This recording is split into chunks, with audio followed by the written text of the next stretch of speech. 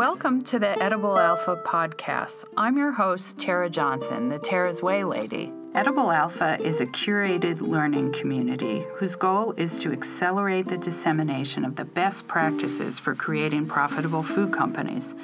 This starts with understanding and implementing the right business model and preparing companies to raise the right kind of money at the right time. This information is what entrepreneurs need. It's also what lenders and investors need. This podcast series is one dimension of Edible Alpha. In it, we will be interviewing a wide range of stakeholders, including entrepreneurs, lenders, investors, and service providers. Each of these podcasts will showcase elements required to build and fund profitable food businesses.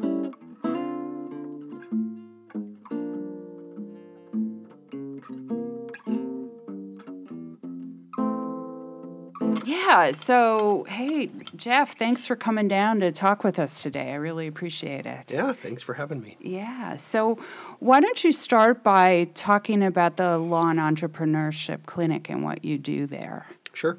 The Law and Entrepreneurship Clinic is a clinic of the University of Wisconsin's Law School. We use second and third year law students to provide free legal services for startup businesses. Yeah, and you've worked with a lot of the client companies that I've worked with, and I can say that it's been super helpful. Yeah, we get a lot of really good feedback, and a significant amount of our work, I'll say 10 to 15%, sort of fluctuates with time, but about 15% of the work that we do is in the food and beverage industry. I think people do think about talking to an attorney when it comes to formation. So I'm starting my company, and I need to be created as something, right? I need to be an LLC or a C Corp, and I don't know what I need to be, that kind of stuff. Mm-hmm. Yeah, this is where food and beverage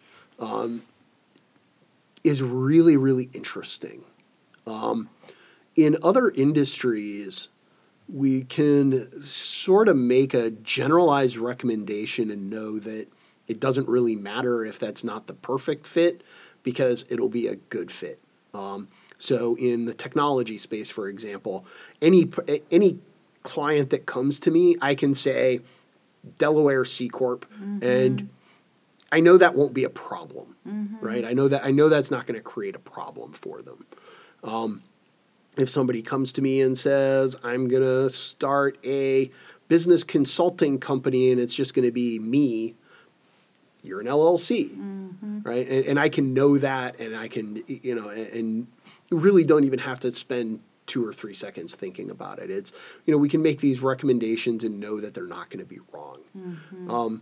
Food and beverage is very, very different. It requires, because of sort of the universe of possibilities in the food and beverage industry, the universe of possibilities in thinking about what this company is going to look like in some sort of reasonable time frame, and thinking, 1 year, 5 year, 10 years. I'm not sure I'd really want to think much more than 20 years because nobody can predict anything that happens 20 years from now.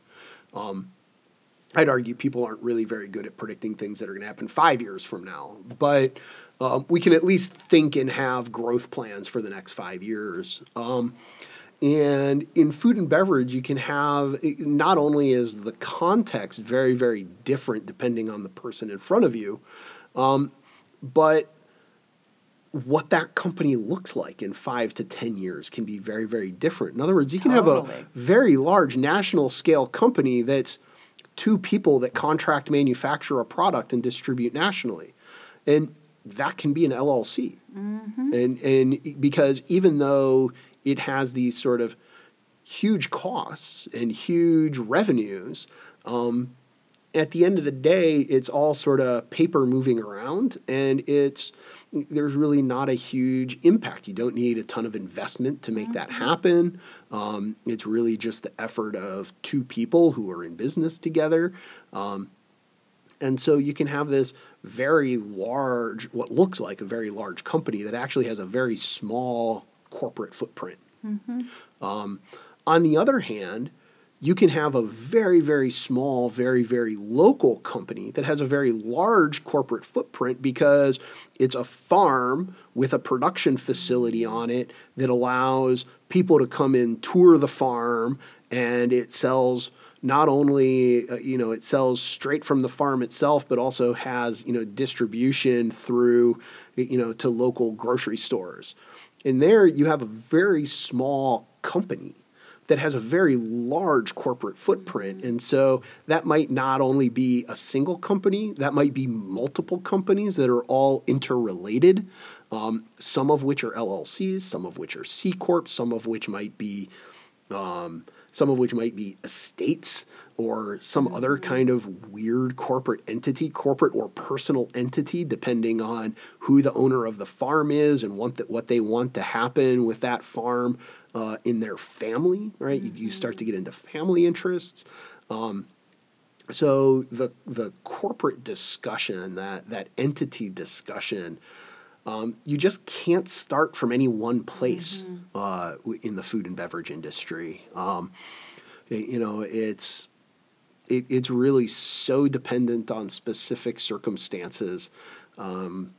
That to me is what makes it really interesting. Now, when I say really interesting to a lawyer, that usually means really expensive for you.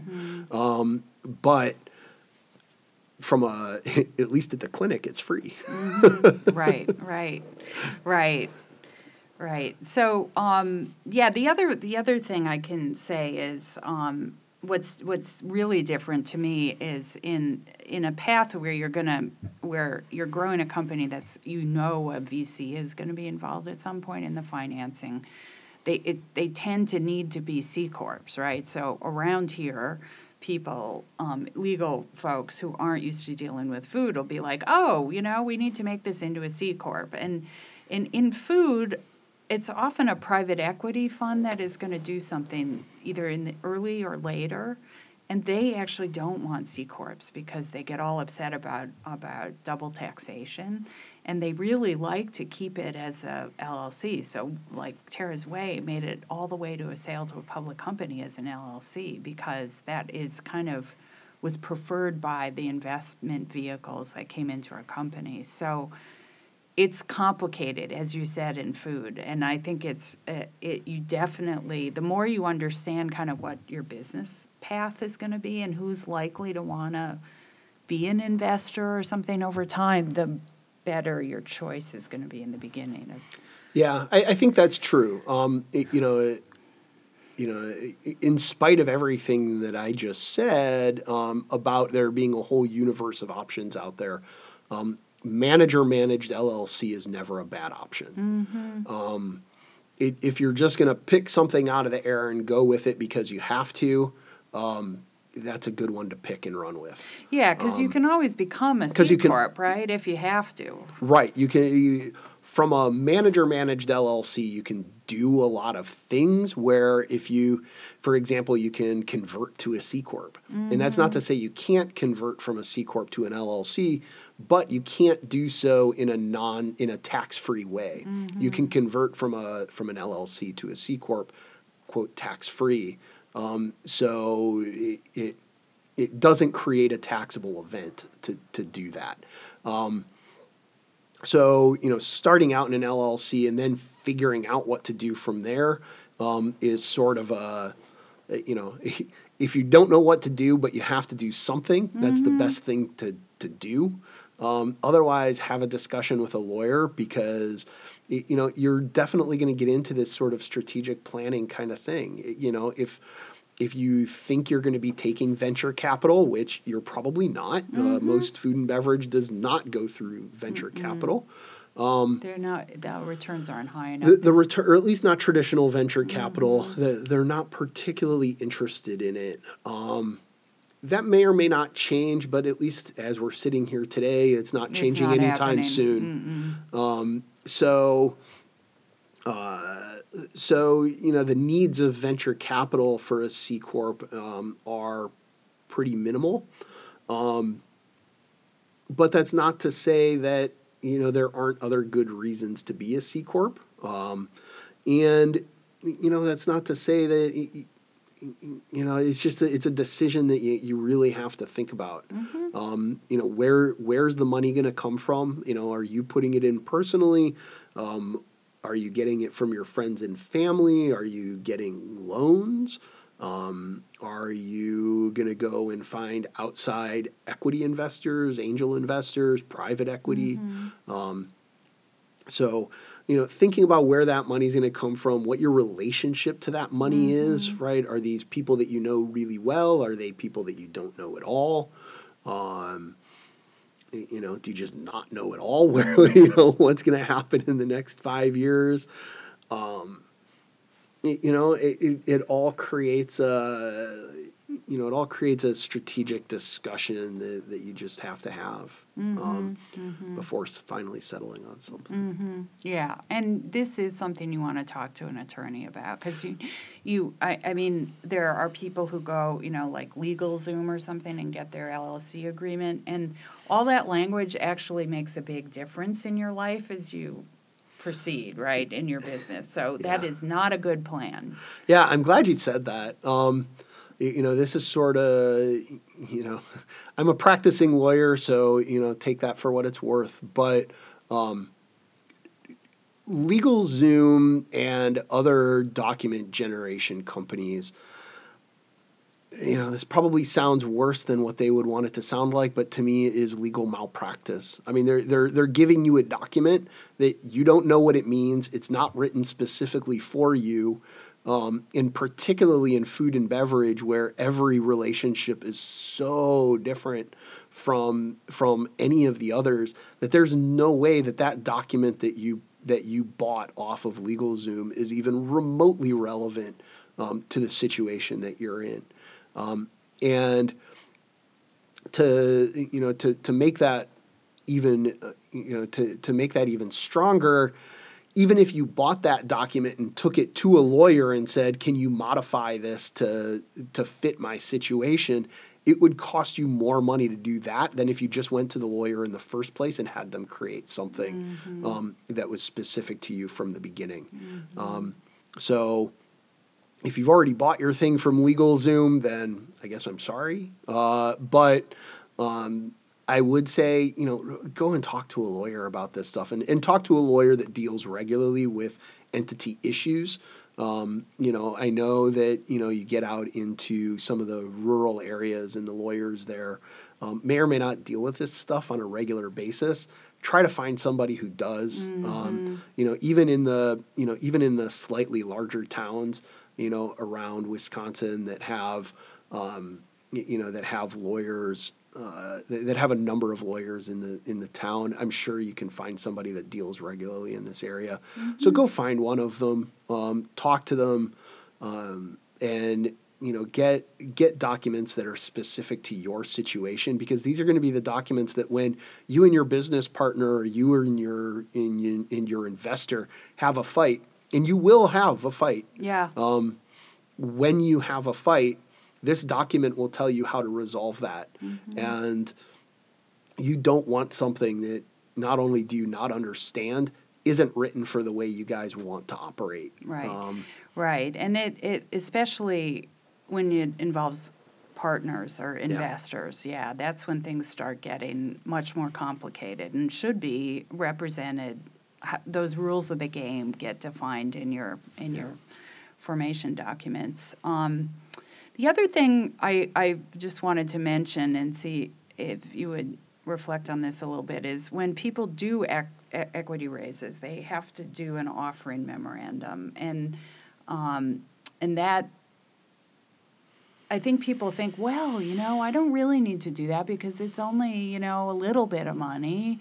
And so people kind of start asking people for money and they have no documentation. So do you want to talk about that a little bit? I do want to talk about that a little bit, because I agree 100% that I think people tend to underestimate the complications that securities presents, even for small companies. It doesn't matter how big your company is to whether you have to comply with securities law. You always have to comply with securities law.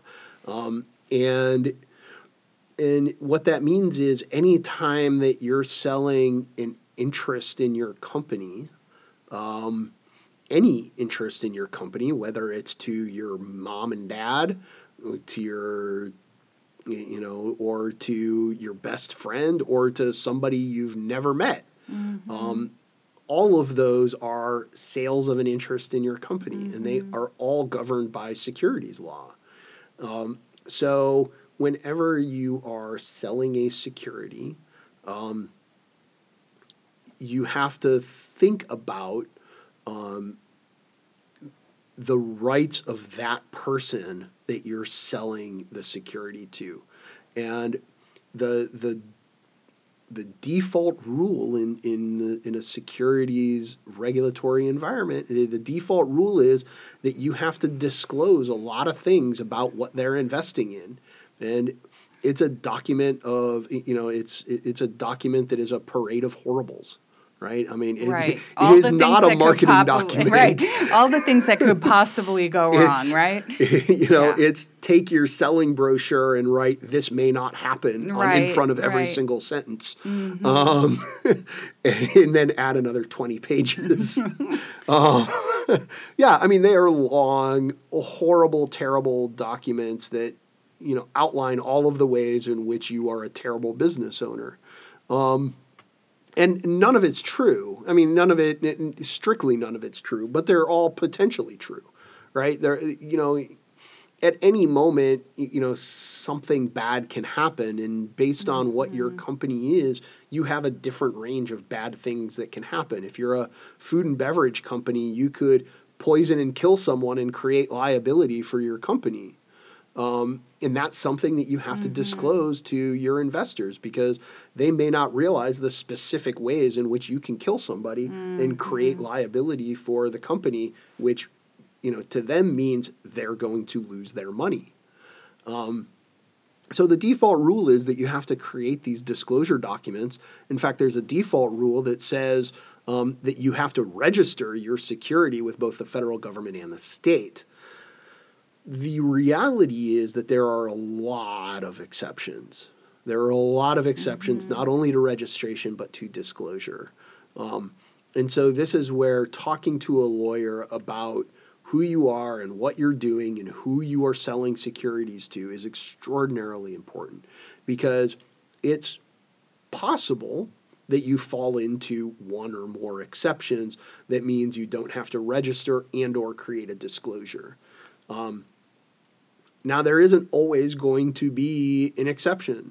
Sometimes the easier answer might be, let's do the disclosure documents, because, we either don't want to do what's necessary to fall within the nearest exception, or we're going to be dealing with a class of people that just negates the exception entirely. So talking to an attorney to know what those exceptions are, and to know what the disclosure is and how that has to get written. It's not a fun discussion, and frankly, it's a fairly expensive discussion to have. For early stage companies, at least, you can come to the Law and Entrepreneurship Clinic, and we can do some securities work. And we're talking about like friends and family. Friends and family, we kind of draw the line at around $200,000. Yeah. So, if you're looking at, if you need, $50,000 or $100,000, that's something that the L&E Clinic can help with. Otherwise, you really should be talking to an experienced attorney who knows securities law, and with rare exception, unfortunately, that's going to mean you're going to a larger law firm in a city, or you're going to at least a law firm in a city that deals with securities issues on a regular basis. There are some good boutique firms that deal with that area, so it may not be a large law firm. It may not be hundreds of attorneys or whatever. The other thing I tell people about that is that if you are needing to raise larger amounts of money, the people who do securities law deal with people who have money and who are placing money all the time. And so it's actually kind of an important part of your network. And when investors are evaluating you, they feel a lot better if you have representation from somebody who is experienced in securities law. That's absolutely right. So the lawyers that deal with securities in sort of any capacity, you're right that they have their networks of people, and not only can they help to connect you to those people, so there might be some more money there, but they provide, the people that have the money know who those lawyers are, and they're comfortable with the documents that those lawyers are producing. Right. And they're kind of like a bit of good housekeeping seal of approval too. Yep. Not explicitly, Yep. but they kind of make an assumption that if you're working with somebody like that, you've been well advised, Yep. and they wouldn't waste their time with somebody who wasn't. So there are a Yep. lot of benefits, I think, that people kind of don't think of when they're looking at the price tag of this, going, I don't want to do that. Yeah, I agree with you. Mm-hmm. That there is something to be said for that reputation. Mm-hmm. I think the one major thing that we didn't talk about maybe was protection of recipes. Good. That tends to be one area where we get a lot of questions, is in the protection of recipes. There's the law around protection of recipes is relatively clear, which is that you can't use copyright to protect a recipe. You probably cannot use patent law, though there are some kind of weird, interesting exceptions to that, that deal mostly with the process of your recipe more so than the recipe itself. But by and large, when we're talking about protection of recipe, we're talking about trade secret. Mm-hmm. And trade secret means that you have something of value and that you're going to keep it a secret.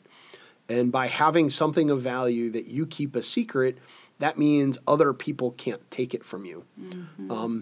In particular, that means people like employees. So this is like the recipe for Coca-Cola, So this right? is like the recipe for Coca-Cola, or the recipe for your cheese, or the recipe for your beer, or the recipe for your salsa, or whatever it is, right? Now you usually have to disclose the ingredients on a label, but you don't have to disclose what percentage of those ingredients you use, right? So the recipe is, how do you create this thing, right? How does this thing get created? And so you can't protect that by copyright, but what you can do is not tell anybody how you do it. And what I mean by that is we have two types of secrecy when we talk about trade secret protection, and you need to implement both of them. The first is what I call contractual secrecy, and that is anybody that you tell the recipe to is protected under contract from disclosing it to somebody else, right? This is using a non-disclosure or a confidentiality agreement.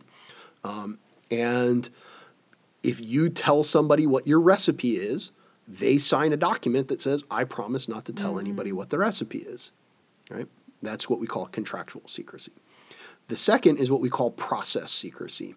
And process secrecy, I would argue to you, is even more important than contractual secrecy. Because the problem with contractual secrecy is you've told the person the thing and you're relying on their word that they're not going to go tell somebody. If they do tell somebody, then you at least have a contract that they signed that lets you go and get damages. The problem is now they've already told somebody. So contractual secrecy is important and necessary, but it only takes you so far. Process secrecy is far more important. And what I mean by process secrecy is that when you design the processes of creating your product, you create it in such a way that it's modular and that the process can be broken down, and that the people that work on particular parts of the process don't know the rest of the process. So they do the one piece that they're being asked to do, but they don't know how everything else works. And the example that I like to use for this is New Glarus's beer, the Belgian Red. It is a beer that is absolutely unique to New Glarus. They stopped submitting it to awards competitions because it won gold in every single competition it was ever submitted to. And they decided they were going to let other people win the competitions. So they just stopped submitting it to competitions. It is one of the greatest beers on the planet. And I mean, this isn't subjective taste here. This is objectively considered one of the greatest beers on the planet. Is the New Glarus Belgian Red. And there is one person who knows how it's made, and that person is Dan Carey. And when Dan Carey dies, New Glarus won't be able to make Belgian Red. And the reason for that is there are hundreds of people that work for Dan at New Glarus. Sure. And they all make beer, and I'm sure they all have some input into making what becomes the Belgian Red. But only Dan knows how the whole process works together to create that particular beer. There might be, somebody in the malt house that dumps some malt into a boiler, and then there's somebody on the other end who takes the wort out and puts it into a barrel, and then there's somebody else that takes the barrel off the shelf and puts it into a bottle, but none of those people know what the other person is doing. And at the end of the day, when it comes to how long does it stay in the barrel, how long, what ingredients get added at what part, how long does it do each thing, where is it stored, how is it stored, all of those things, only one person knows that, and that's Dan. And so any one of those people can go to another brewery, and Dan doesn't have to rely on contractual relationships to know they're not going to disclose it. He's going to rely on the fact that nobody can take Belgian Red with them because none of them actually know how it's made. Right. Interesting. So I call that process secrecy, and that's thinking about how you make your product and modularizing it in a way that the people who are in the parts of the process only know how to do that particular part of the process, and they might be able to guess, but they don't know for sure what the whole process looks like for that particular thing. And you can see how that would abstract easily to cheese, beer, liquor, wine. And I've seen salsas. It in like spice blends and spice stuff. blends, yeah, where it's really tightly controlled. Who knows what's in it and what amounts. Yeah. That's a great point. What else about food and legal stuff? Have we covered everything? The tip of the iceberg of everything? I think we've gotten a pretty good broad range of things. Well, there'll be that's opportunities. A pretty high level. Yeah, well, there'll be other opportunities for deep diving into various areas related to food. But this has been terrific. Thanks for coming. And absolutely. Yeah, and I look forward to more work. Yeah, me too. Cool. Thanks. Thanks for listening to the Edible Alpha podcast. If you like what you heard, rate us on iTunes or your favorite podcast app. Visit edible-alpha.org for more resources about the best practices in making money in food.